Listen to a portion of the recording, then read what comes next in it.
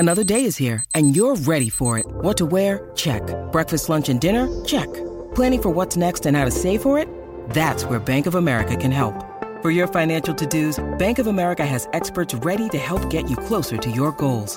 Get started at one of our local financial centers or 24/7 in our mobile banking app. Find a location near you at bankofamerica.com/talktous. What would you like the power to do? Mobile banking requires downloading the app and is only available for select devices. Message and data rates may apply. Bank of America N.A., member FDIC. Today on the show, we found our limits as podcasters, but we're going beyond to learn more about our true selves. Oh, that peaked. One more time, sorry. Wow. Today on the show, we found our limits as podcasters, but we're going beyond to learn more about our true selves. Is that Endeavor?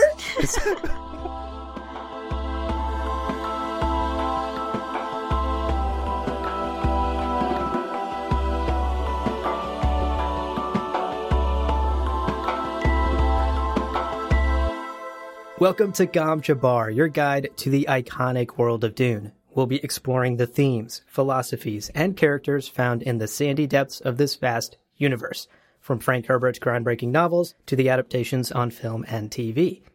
My name's Abu. My name's Leo. Leo. Yes? We're not alone today. Oh, no. Oh, yes. There's someone in the proverbial room with us. It's true. I'm excited. Hello, welcome, Elaine. Elaine. Hello. Elaine. Welcome to the show. How are you today? I'm great. I'm excited to be here. Thank you for having me. Of course. It's our pleasure. And Elaine, we wanted to bring you onto the show because we found your incredible YouTube channel, Nerd Cookies, where you make these amazing Dune videos. Yeah. We're going to have you tell our listeners all about that at the end of the episode. Yeah. But to start it off now, we wanted to ask you about Dune. What's your relationship with Dune? And tell us a little bit about when you first got introduced to it and why you're a fan. Well, thank you. Well, I discovered Dune as a kid, and I thought it was such a fascinating blend of science fiction and fantasy. It was unlike anything I had read before in either genre. Yeah. Frank Herbert's writing style is just so engrossing. You're just immediately immersed into this strange universe. There's so many things that are unfamiliar, these terms and customs that aren't explained right away. There's always that lingering mystery. Mm-hmm. My imagination just went wild. And there's always something new to discover and appreciate. So when you read it again, there's always something new you've come to learn. And that happens to me a lot, actually, when creating lore videos and diving into these various elements and characters. Yeah. Such is also the case with our subject today, which I'm very excited to dive into. Yeah, today should be a really fun episode. And I gotta say, if Frank had explained everything about his books in the books, Leo and I would be out of work. Yeah. We would have nothing to talk about. So I'm glad that there's that sense of mystery in the novels, and I'm glad that Frank did that, like, incredible world building, like you said, Elaine. I agree. That is also what drew me to the novels and to Dune, the Duneverse. So I'm glad we're on the same page there. Well, Leo, do you want to tell us about today's episode? Because this was your idea. You came up with this. I know. I'm proud of it. I'll say very quickly for everybody, today is going to be a spoiler episode. Yes. Which means we're going to be talking about anything. No holds bar. We are discussing from the very first pages of Dune all the way through, well, probably only about all of Frank's books. We're not really going to be talking too much about Brian Herbert today, but yeah, we're going to be talking about all of that. So that's your warning. That's your warning. If you haven't read the first 6 books, I really want to emphasize some of what we're talking about is very heavy into some of the best parts of books 5 and 6. So that's it. You've been warned. You've been warned. Yeah. Right. So go read them. Today, go read them. Come on. They've been out for a while. So today we're talking about Amtal. Amtal? I've been saying Amtal. Amtal? I think it's Amtal. Yeah. Listen, that sounds great. So we're talking about Amtal, which is a word that I found in the encyclopedia, but then was a little bit shocked to see that it was used 3 or 4 times in the first book. Exactly to your point, Elaine. This is something that I just forget about as I'm reading, my umpteenth read through. But the Amtal role was something that really stuck out to me because on the surface, it appears to be about equipment and tools, but this idea of testing something to its limit and to its breaking point. When you take it a little bit further, Amtal is applied, the Fremen applied as sort of religious, like a sacred theory to life. But even to the world of Dune, there are so many applications of it. And I really thought it would be fun to, really nerd out together and kind of explore the ways that Amtal can be applied to some of our favorite concepts and characters and kind of events within the Dune universe. Yeah, totally. And I mean, we structured today's episode keeping in mind that, Elaine, you're going to be here with us, and Leo and I don't just get to geek out about Dune and ignore you the entire time. We structured today's episode. We want to start by just sort of digging into and defining the Amtal rule, or Amtal. I think those are used interchangeably. Yeah. And then once we've defined it a little bit, the meat of today's episode is going to be the three of us, me, Leo, Elaine, have brought 3 examples of Amtal rule from the Dune universe that we want to present to the class and discuss together. So that'll be the meat of today's episode, and I'm really excited to hear what examples you guys brought to the table, and I'm excited to share mine. But first, we should just briefly define Amtal rule. What is it? From the terminology of the Imperium, quote, a common rule on primitive worlds under which something is tested to determine its limits or defects, commonly testing to destruction. Commonly. Right, commonly, like testing to destruction? What? My guy. But like Leo was saying, that's the gist of Amtal rule, is pushing something to the brink, pushing something to its breaking point to either let it be destroyed or allow it to flourish and reveal some truth about itself, whether this is a piece of equipment, whether this is a person, whether this is an ideology. Right. This philosophy is central to so much of Dune. That's so true. And the destruction part is of a traumatic event. Yeah. That can be applied on such a grand scale or to an individual story. And something could be destroyed and made different after. Nothing is more traumatic to a rope than breaking, which sounds a little cheeky, but ultimately it's true, right? Yeah, this idea of trauma is such a good way of putting it. And I think that really frames the conversation well.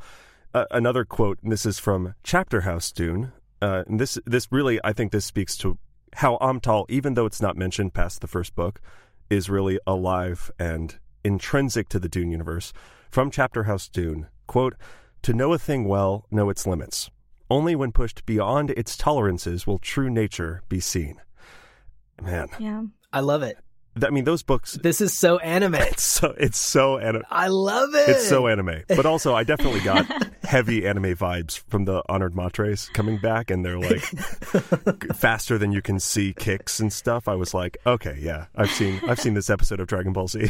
Right, exactly.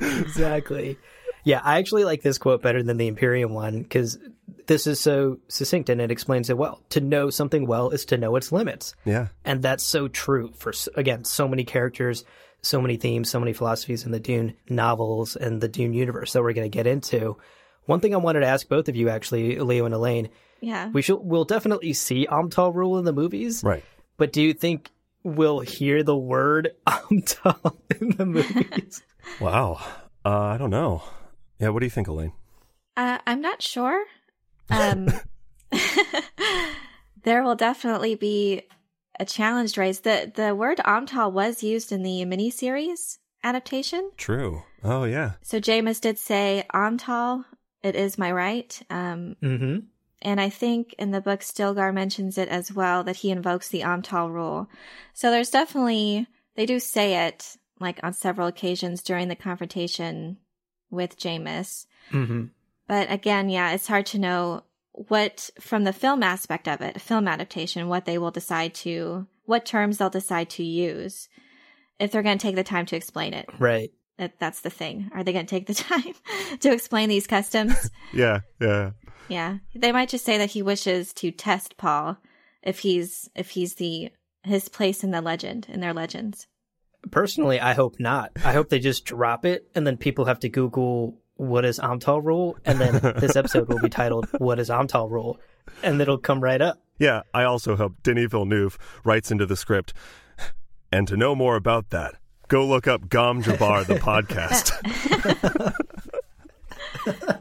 Yeah, I hope they do. I hope they do use those terms. Yeah.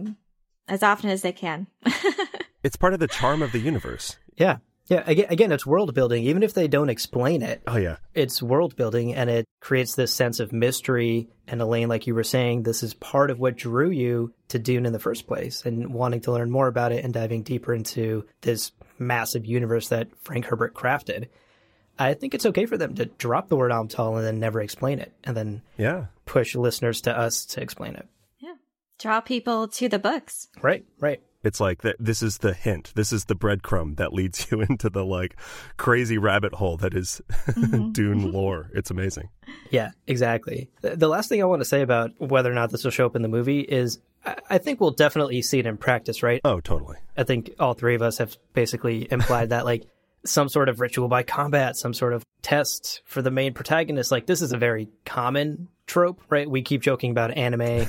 Right. And how this is such a like very anime thing, but this is a very common storytelling device, right? Protagonists have to be pushed in some way, have to overcome some sort of conflict, right, to either unlock some secret power or truth about themselves, which helps them defeat the big bad guy, right? Like that's like a very generic hero's tale, and that takes place. So I think we'll definitely see the Amtal rule in effect.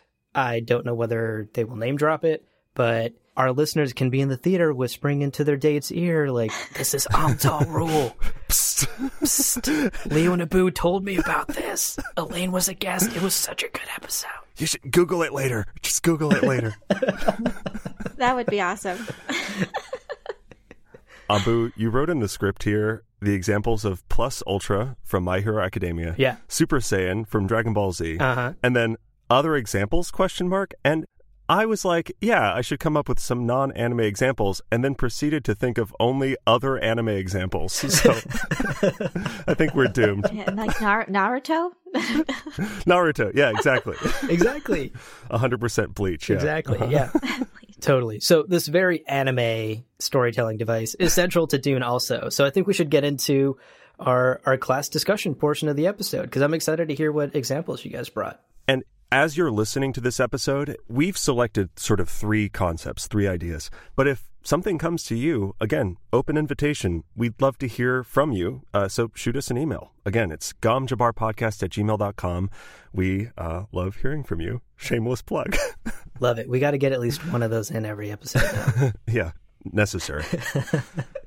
So this first concept is yours, Elaine, right? So when I first heard about the subject for today's discussion, of course, my mind immediately goes to Jameis's challenge to him that he invoked Amtal. Yeah. But then when you think about it, as with most things with Frank Herbert and his writing, when you think about it more, there's just all these other things open up as a theme. Yeah. You find that it's an essential piece of this Duneverse, of the organizations, how humans have been able to adapt and advance to this point without the reliance on technology. The Butlerian Jihad was such a traumatic, cataclysmic event that inspired humans to push themselves past their limits. Yeah. A sequential series of traumatic events was required for training and testing and to move the human race forward. This is such a grand scale of how this theme was presented that when you mention that as a theme, I'm like, wow, that is actually part of what makes Dune Dune. Yeah. It's told on this grand scale, but also the smaller. Yeah, it's core. It's core to this story. Mm-hmm. Yeah. Exactly. It's such a good point, framing the Butlerian Jihad as trauma to the, like, humanity's reliance on technology. You think about, like, Mentat training and the Tleilaxu face dancers and the Bene Gesserit and all of these ways that people are pushing literally the limits of humanity. It's guild navigators. Yeah. All of the crazy variety of capabilities that we see are just different pockets of humanity pushing those limits of how far can I take such and such training method, or how far can I take a human's ability to retain data. Yeah, exactly. That's such a good point. And I would add that Paul, our main character himself, goes through a number of boundary pushing tests, right? Yeah. Tests that could and probably should have broken him, but don't. Yeah. And he comes out the other side a stronger, better Messiah, all him, you know? Like, he... Thank goodness, too. It would be a boring story if there was no testing, no limits. Right. That's so true. I mean, we've seen it in the trailer, right? Yeah. The Bene Gesserit test of the Gom Jabbar, our namesake. Yeah. We saw the very first test that Paul literally goes through in the very first pages of the book. Yeah. Exactly. That sets the stage for, and we don't really probably realize it at the time, it sets the stage for this entire universe, but to also see these changes that have happened in humanity on the individual in their journeys, in the central characters' journeys. But Paul is continually tested. It's just a recurring theme of the story. He loves it. It's his favorite. Right. Such a masochist. He loves it, baby. More pain. It's true. Yeah. Right off the bat, like you said, the Gom Jabbar sets a pretty high bar when it comes to when it comes to trauma and pushing your limits, testing if he can rise above his animal or natural instincts. And yeah, it's a pretty severe test, and it shocked him into this, right, to basically what this universe is and what's expected of him and his destiny. It's a huge event right from the very start, too. Yeah, the very first pages of the novel. And then, of course, he goes to Arrakis, another big event, a life event of sorts. And he's continuously being trained since childhood. Like, the dude's just taking tests his entire life. He's just taking his licks. Imagine that SAT prep to be Duke. Everything. Yeah, Mentat training, he uncovered that. And and I didn't even think about it at the time, but even his sparring session with Gurney. Yeah. You know, Paul was sort of joking with Gurney before. You can see some of his adolescence come out. And that there's not many moments of humor and levity in this story. So that's one of the ones that stands out to me, is there before their sparring session where it's kind of, they're joking with each other and Paul pulled pranks on Gurney. And right. But during the sparring session, he basically has to wake him up to the fact that I'm not just regularly sparring with you. I need to make sure you're ready. Yeah. And to where Paul thought that he had actually was betraying him. So it was pretty severe. He wasn't playing around. That's such a good point. You know, we get to know Gurney Halleck so well throughout Dune that you forget that early time that Paul is really thinking, oh my God, is he trying? He's trying to kill me. It's like, it's really a shocking moment for this young, Duke's son. Also a reminder that, man, number one way that people are getting killed these days in the high houses is assassins and, stabbing.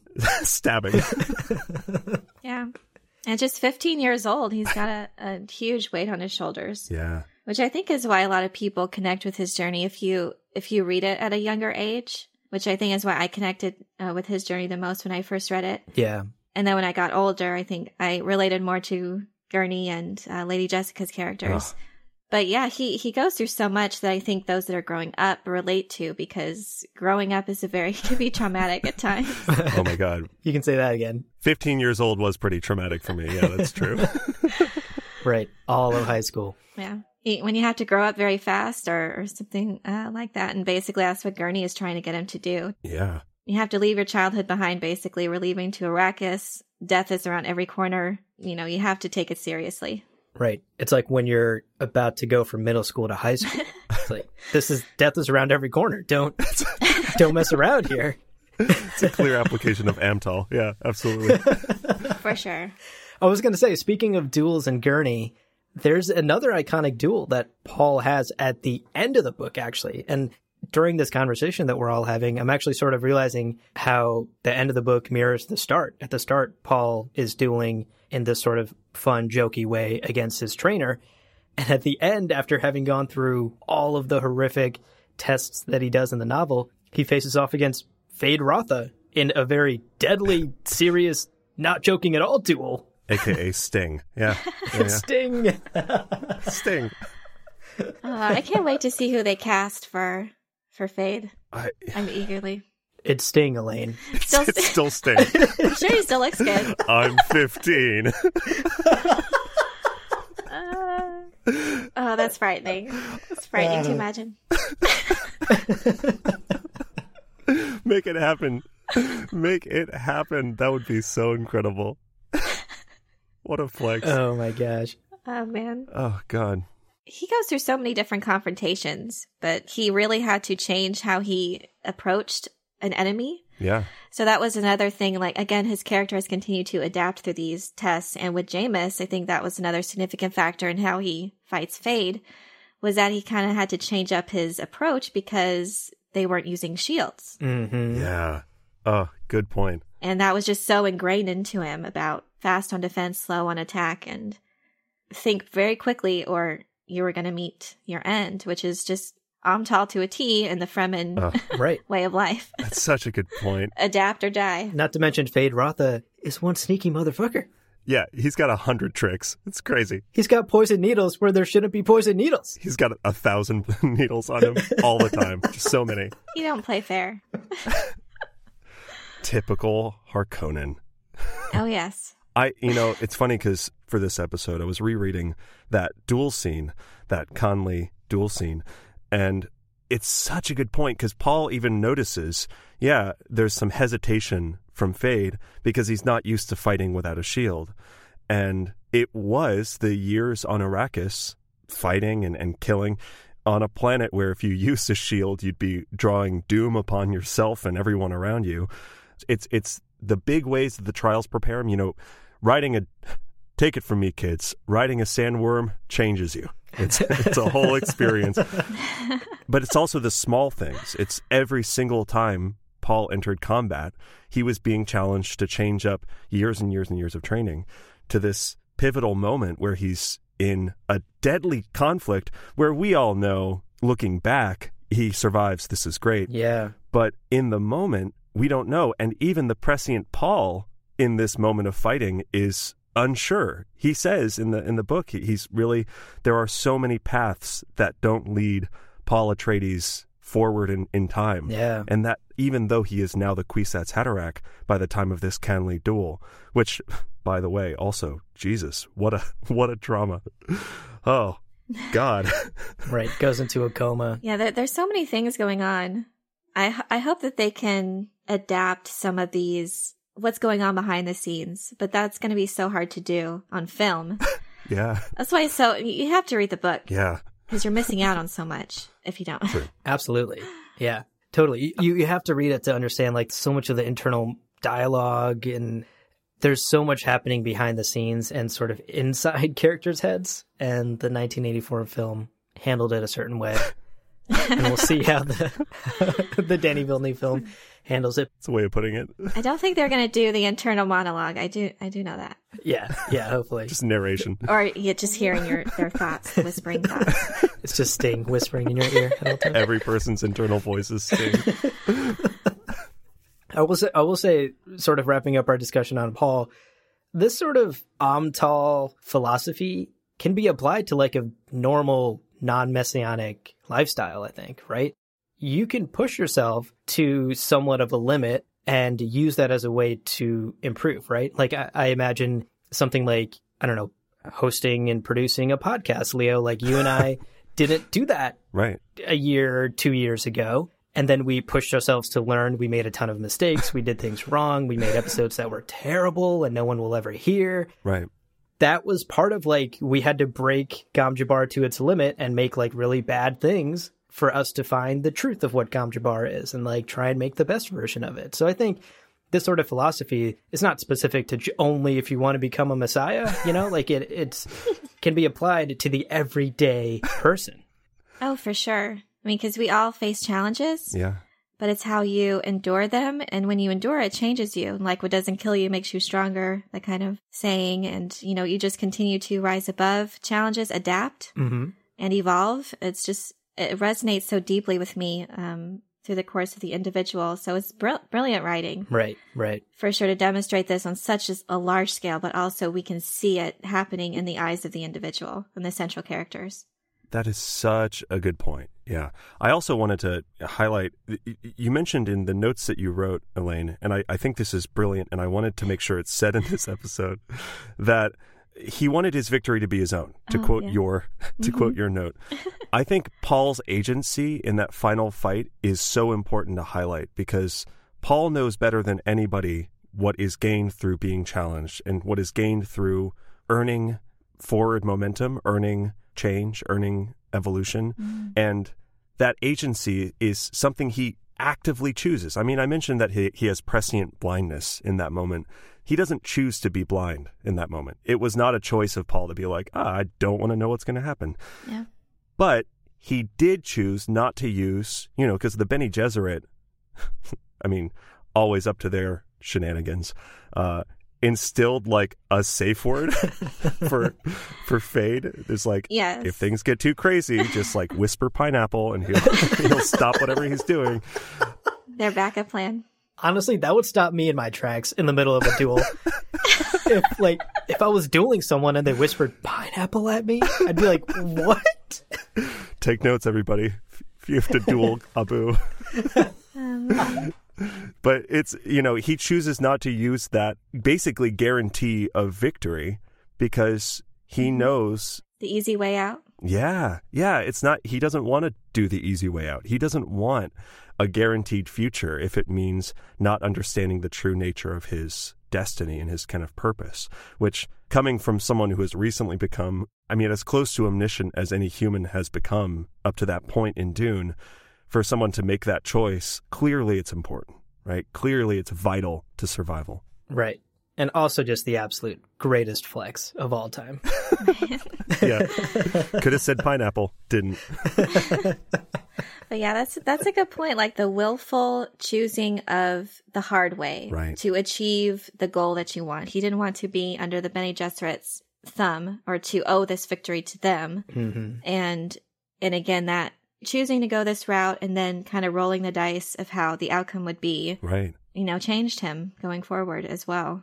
So whether that's your own decision or to undergo these traumatic events, to undergo this kind of challenge, or it's forced upon you. Either way, it has a dramatic effect on who you are as a person going forward, and that's what he chose to be in that moment, if that makes sense. Totally, yeah. Right, and that choice is key for Paul, I think. I think Paul, of all people in the Dune universe, recognizes the importance of choice and recognizes the importance of overcoming a challenge to become a better version of you or to find the better outcome of something. I think he, of all people, recognizes that the most. Yeah.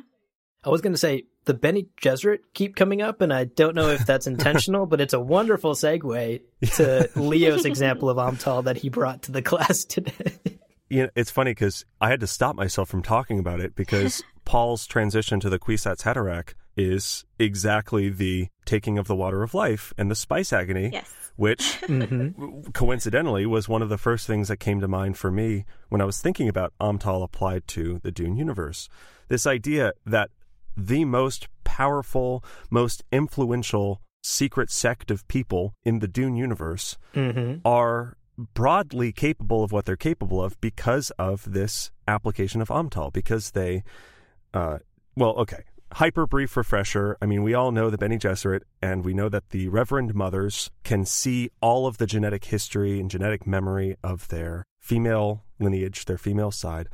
But as a reminder, this isn't just something that happens. This is like kind of a crazy process of, years and years and years and years and years of prana bindu training. We talked about this in the Weapons of Dune episode. Right. The control over every nerve of the human body, and also other things, metabolic control, right? Mm-hmm.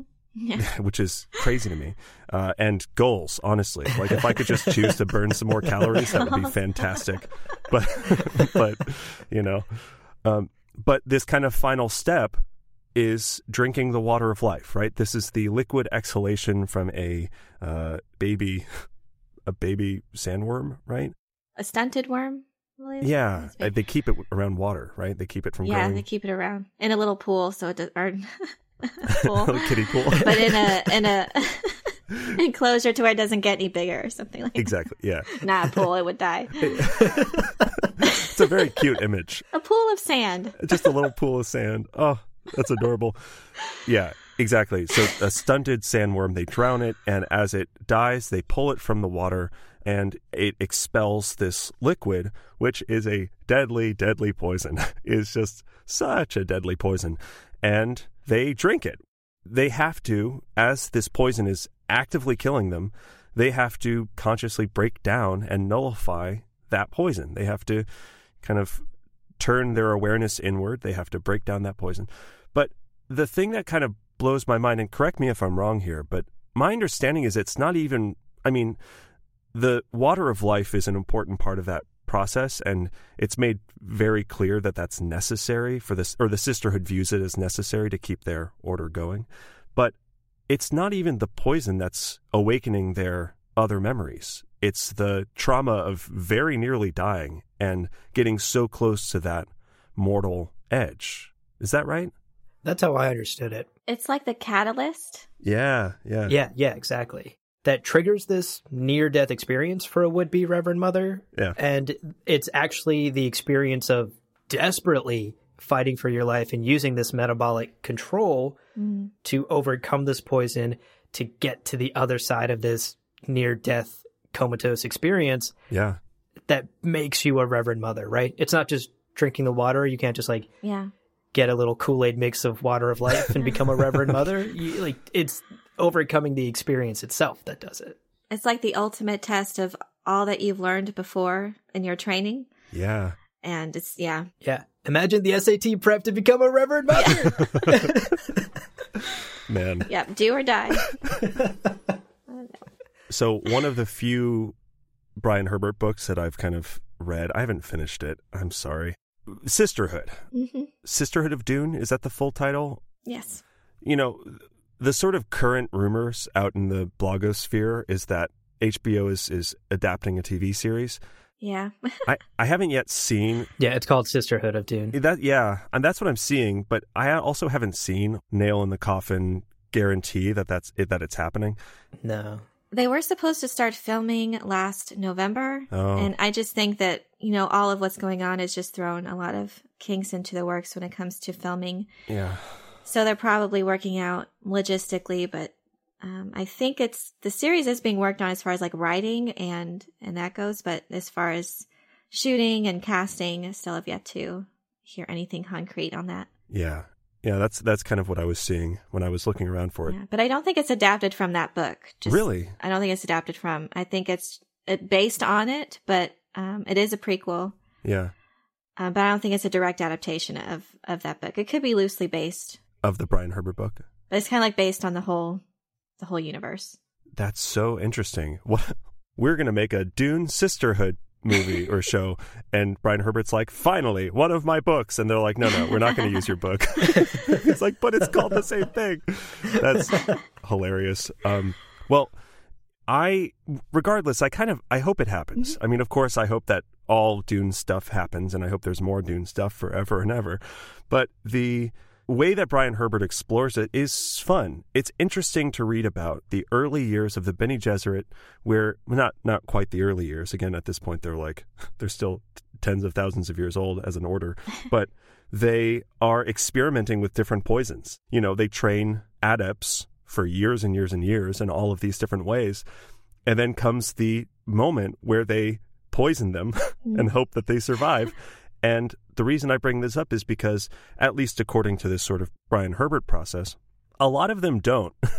A lot of them, for a long time, would just die, or there'd be like entire hospitals full of comatose would-be Reverend Mothers, people who failed the test, basically. Mm-hmm. And it's really a reminder, and it puts into perspective, we see through the first Dune book, effectively two successful takings of the water of life. We see Jessica do it with the Reverend Mother in the Sietch, and then we see Paul do it when he becomes the Kwisatz Haderach, or we hear him talk about doing it after he does it.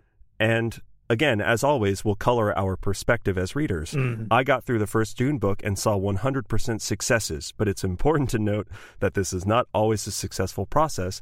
There's a high chance of death or mental maiming that can happen, because really this transition into a Reverend Mother is an application of Amtal. A lot of people break, and those who don't come out knowing a true, deep understanding of themselves and all of their ancestors. It's cool. It's crazy. Yeah, that's a good point, and it speaks to, again, the scope of this theme of Amtal. Yeah.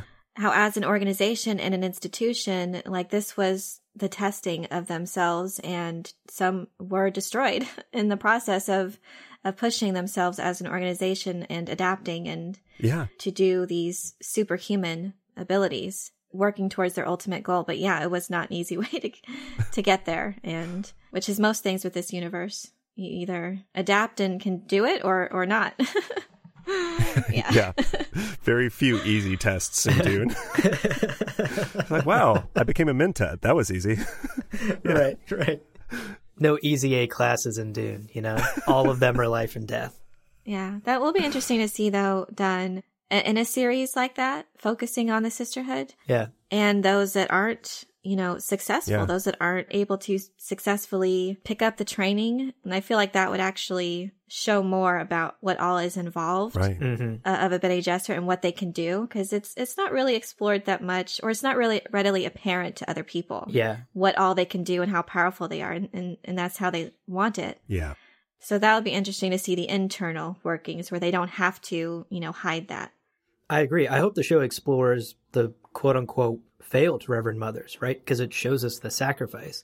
It shows us how difficult it is. Right. We spend a lot of the Dune novels with really powerful, top of their class, like top 1% Reverend Mothers, right? Like they're all badass and amazing and great and aced every test they ever took. We don't really hang out with the Reverend Mothers who kind of like C's get degrees their way through Reverend Mother school. Like, so would it be rude to like bring up Irulan? I was just thinking about her actually, because she didn't take the test. She's kind of oh my gosh, you're right. She's not great. She's not great. She kind of sucks. People are lying to her, and she's like, "Man, they are being truthful." Oh my gosh, you're right. Yeah, I take it back. I totally forgot about Irulan, the bad Bene Gesserit.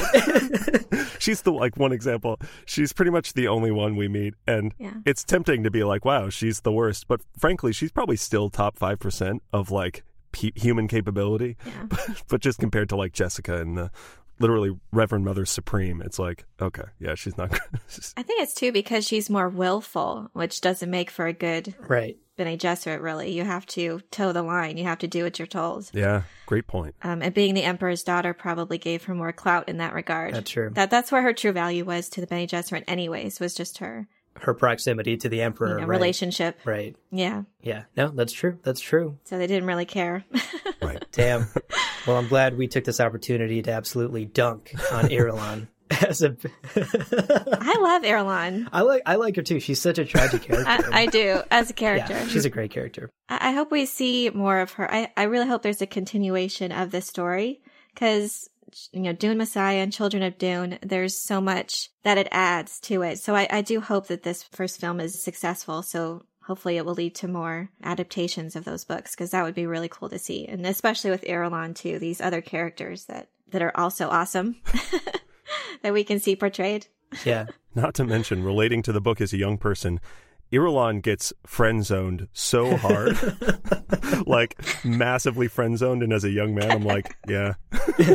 Yeah, I know what that's like. So, we talk about the Reverend Mothers, the ones who fail, dying, and that is the end. That's the end for a lot of people, right? Death is the ultimate end to the story. Unless... Hard pivot. Unless, Abu... Your name is Duncan Idaho.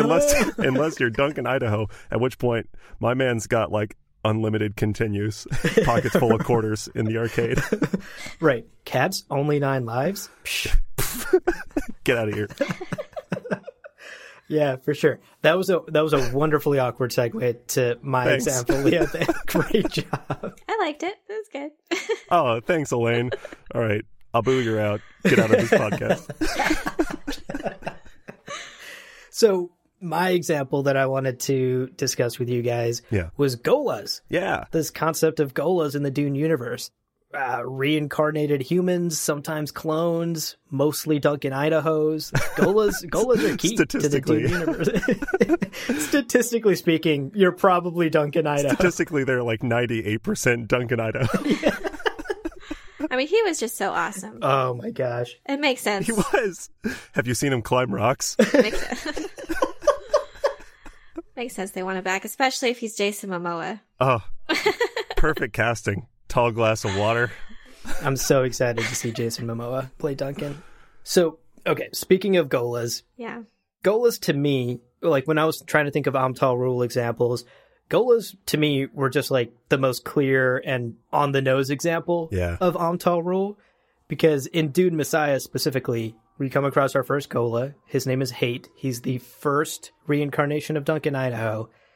And this is the first time that a Gola is able to tap into their sort of genetic ancestral memories and remember who they were. Yeah. And actually remember the moment of their death, which is traumatizing to imagine. Yeah. And the way to go about getting a Gola to remember their past is trauma. Yeah. Is to literally push them to the brink of psychological trauma to where basically their memories snap and they remember who they used to be pre-Gola.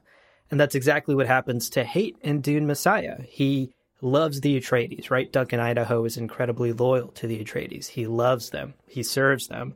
That's his purpose in life at this point. And then the Tleilaxu condition him to murder Paul. You know, once he gets like the trigger word, the secret word, he's supposed to murder Paul. And these two sort of opposing ideologies, his love for the Atreides, his love for Paul, versus his Tleilaxu conditioning to murder him, clash. And that's what causes that psychological break to happen. And that's what makes Hate remember who he was and turns him into Duncan Idaho. Because all of the memories of Idaho come rushing back to him.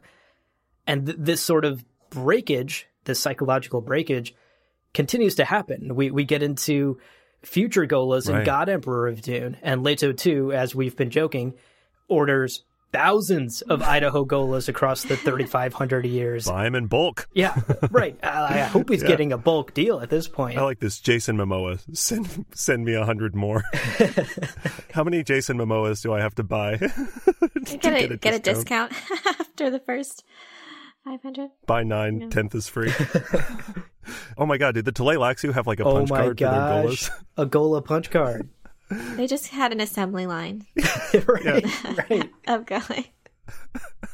So Leto is getting these sort of prefab Duncan Idaho Golas who... Just off the rack. Exactly. And they're, the key part here is that they're showing up with their memories. He orders them, they show up, they already have their memories. Right.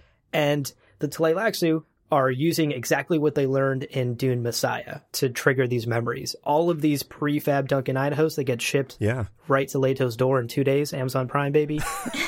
They have their memories because the Tleilaxu shatter them psychologically, you know, force them to remember their original Duncan Idaho memories over and over and over and over again. So the sort of psychological trauma pushing them to the brink is the way to unlock their true selves. And that is quite literally the definition of Amtal. Yeah. Crazy, too, that was the first time that happened. I mean, again, by the time you get to, like, Heretics, the idea of awakening a Gola seems like old hat. You know, you're like, you just traumatize them super crazily.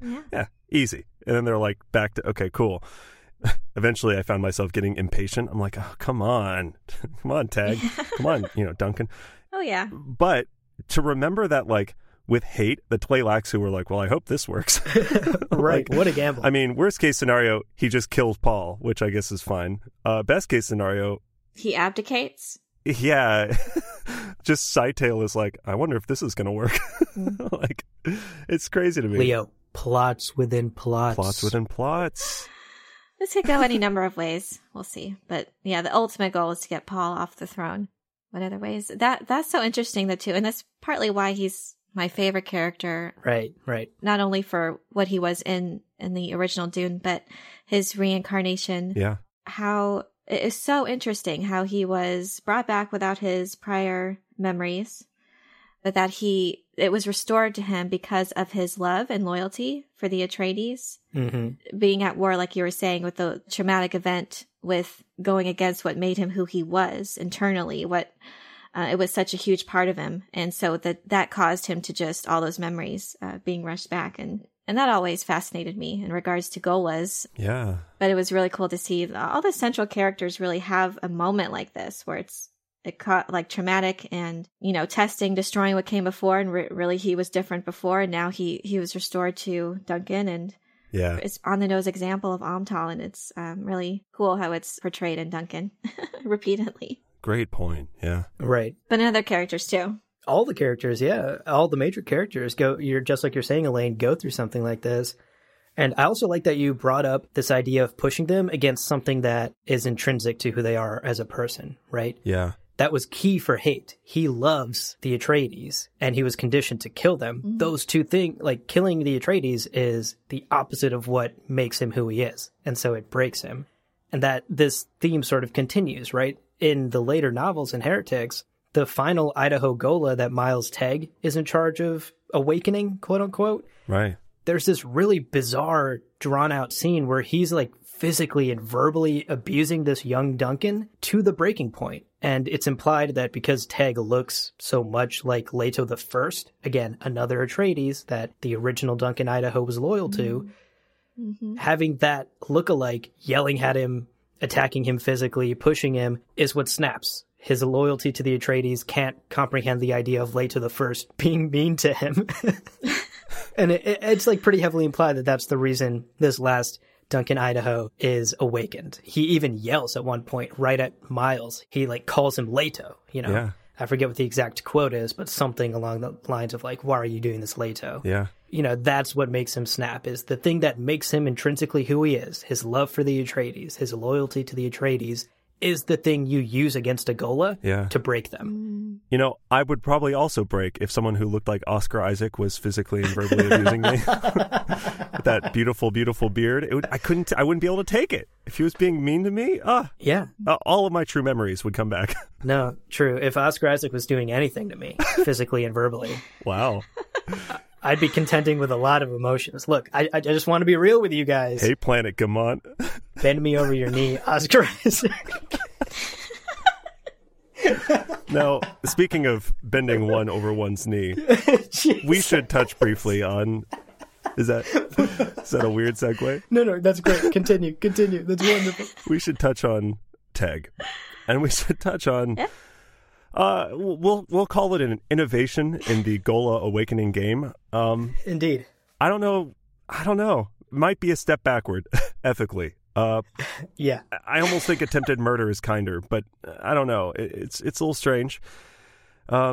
They change up their methods. Yes. Someone else explain it. Okay, I wrote this in the notes, so I'll do the duty of explaining it.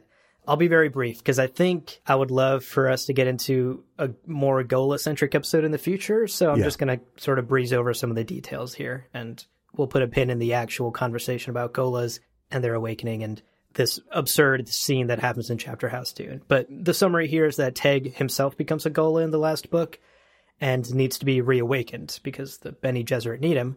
And the way they reawaken him is Shiana, a character in Chapter House and Heretics, tries to imprint him, and imprint is just a very polite way of saying have sex with him as a way to control, like sex as a means of like psychological control over someone. We've all been there. Yeah. It's very weird. The last books get like incredibly bizarre. Again, TBD on that in a future episode. God Emperor of Dune was a sign of where things were going to go next. Yeah. Once you're reading a book about a giant worm that rules for 3,500 years, like you're in it to win it at that point. There's no backing out. But the point here is that she tries to imprint Tegg.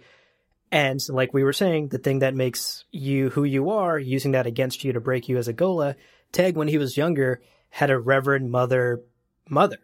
Yeah. And his mom trained him to resist imprinting. You know, she sort of trained him secretly in some secret Bene Gesserit ways. Not my boy. Ain't no one imprinting my son.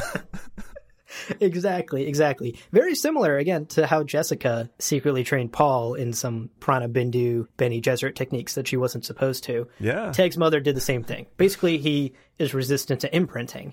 Shiana and the Bene Gesserit use that against the Tegg Ghola, and they try to imprint him.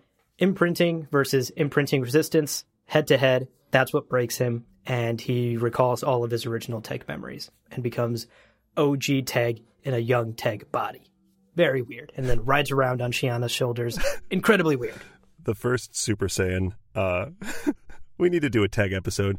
Yeah, there's so much to say about Tegg also. We're really breezing over a lot of juicy bits here. But the key here is, again, another application of Amtal rule, something that made Tegg who he was, his mother teaching him Bene Gesserit techniques, his mother making him resistant to imprinting, is what was used against him to break him and get his Ghola memories back. So again, another just clear example of Amtal rule, all the way in the 6th book. 5 books and thousands of pages after it's mentioned one time in the first Dune book, you know? Yeah. Like, it's still there. It's still a huge part of the Dune universe, and it's still being applied to many of the main characters. So it's an incredibly key philosophy to the larger world of Dune. Yeah, it's woven. It's a part of it, and it's woven through every story. Yeah. Basically. It's interesting because the Bene Gesserit frame this new strategy for awakening Teg as sort of a more effective way, which is like a little bit dubious, but ultimately I think it does frame the earlier, you know, with hate, it's sort of like try to kill him. And it's kind of this brutish, you know, that's as old as time.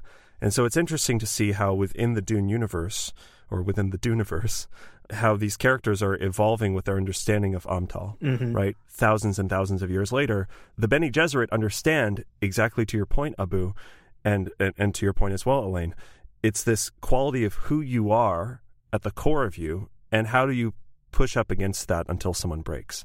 So it is literally an evolution of the strategy. So cool to see that progress. Well, with that said, I think we should probably get to wrapping up. But I wanted to give a moment. Elaine, thank you so much for joining us. It was amazing to have you here. Yes, my pleasure. So much fun. And I want to give you a minute to tell us more about Nerd Cookies and where our listeners can find you on the World Wide Web. Sure. Yeah, my channel on YouTube is Nerd Cookies. And there I cover a variety of science fiction and fantasy news and lore, including Dune. I'm doing a lot of Dune content right now. I'm really psyched for the new adaptation, so I'm trying to pump out a lot of videos about that. And most of them are friendly for ones that are kind of getting into it. I try to not be too spoilery if you're new to it, and kind of still give the hardcore fans some substance in there as well. But sometimes you just can't avoid it, so it's spoilers abound. But those are fun also. So yeah, I've been having a lot of fun making those lore videos, and I'm so happy that people are responding well to it. But yeah, come check me out there, and thank y'all so much again for inviting me on. This is so much fun to nerd out about Dune and these properties we love. Yeah, it was so fun to have you on. Where can our listeners find you on social? Do you have social accounts for Nerd Cookies too? Yes, you can find me on Twitter. Yeah. It's at Nerd Cookies? Nerd Cookies, I'm sorry, yes. Just find her on Twitter. Go. I've done this before, I swear. I don't know. Wait, is it nerd_cookies or nerd-cookies? Fuck. Okay, well, technically, yes. Nerd_cookies on Twitter. My channel's Nerd Cookies. Find me there in the intersphere. Amazing. And if you can't find her on the internet, all the links will be in the show notes. Go watch these incredible videos. They're so good, Elaine. We love them. Oh, thank you. That means a lot. Good.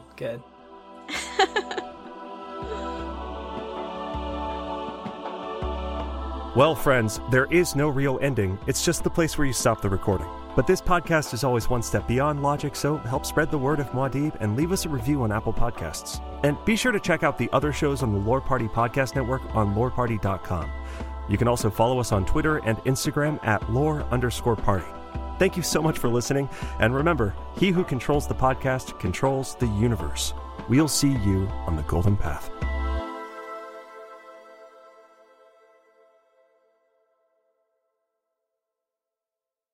And also forces a... Hold on, I have a fire truck outside. Yeah. Stop being on fire. Do you guys hear that? Yeah. Yes, I do. Thanks for stopping, Abu. I'd hate to edit that part. I hope I'm not laughing too much. Are you apologizing for having fun, Elaine? How dare you? How dare you have fun? I know. Sometimes I feel like I giggle too much, though, when I'm having a conversation. I giggle too much. Sometimes in my edits, I'm like, stop laughing, Leo. God. But you guys make me laugh. I can't help it. Well, good.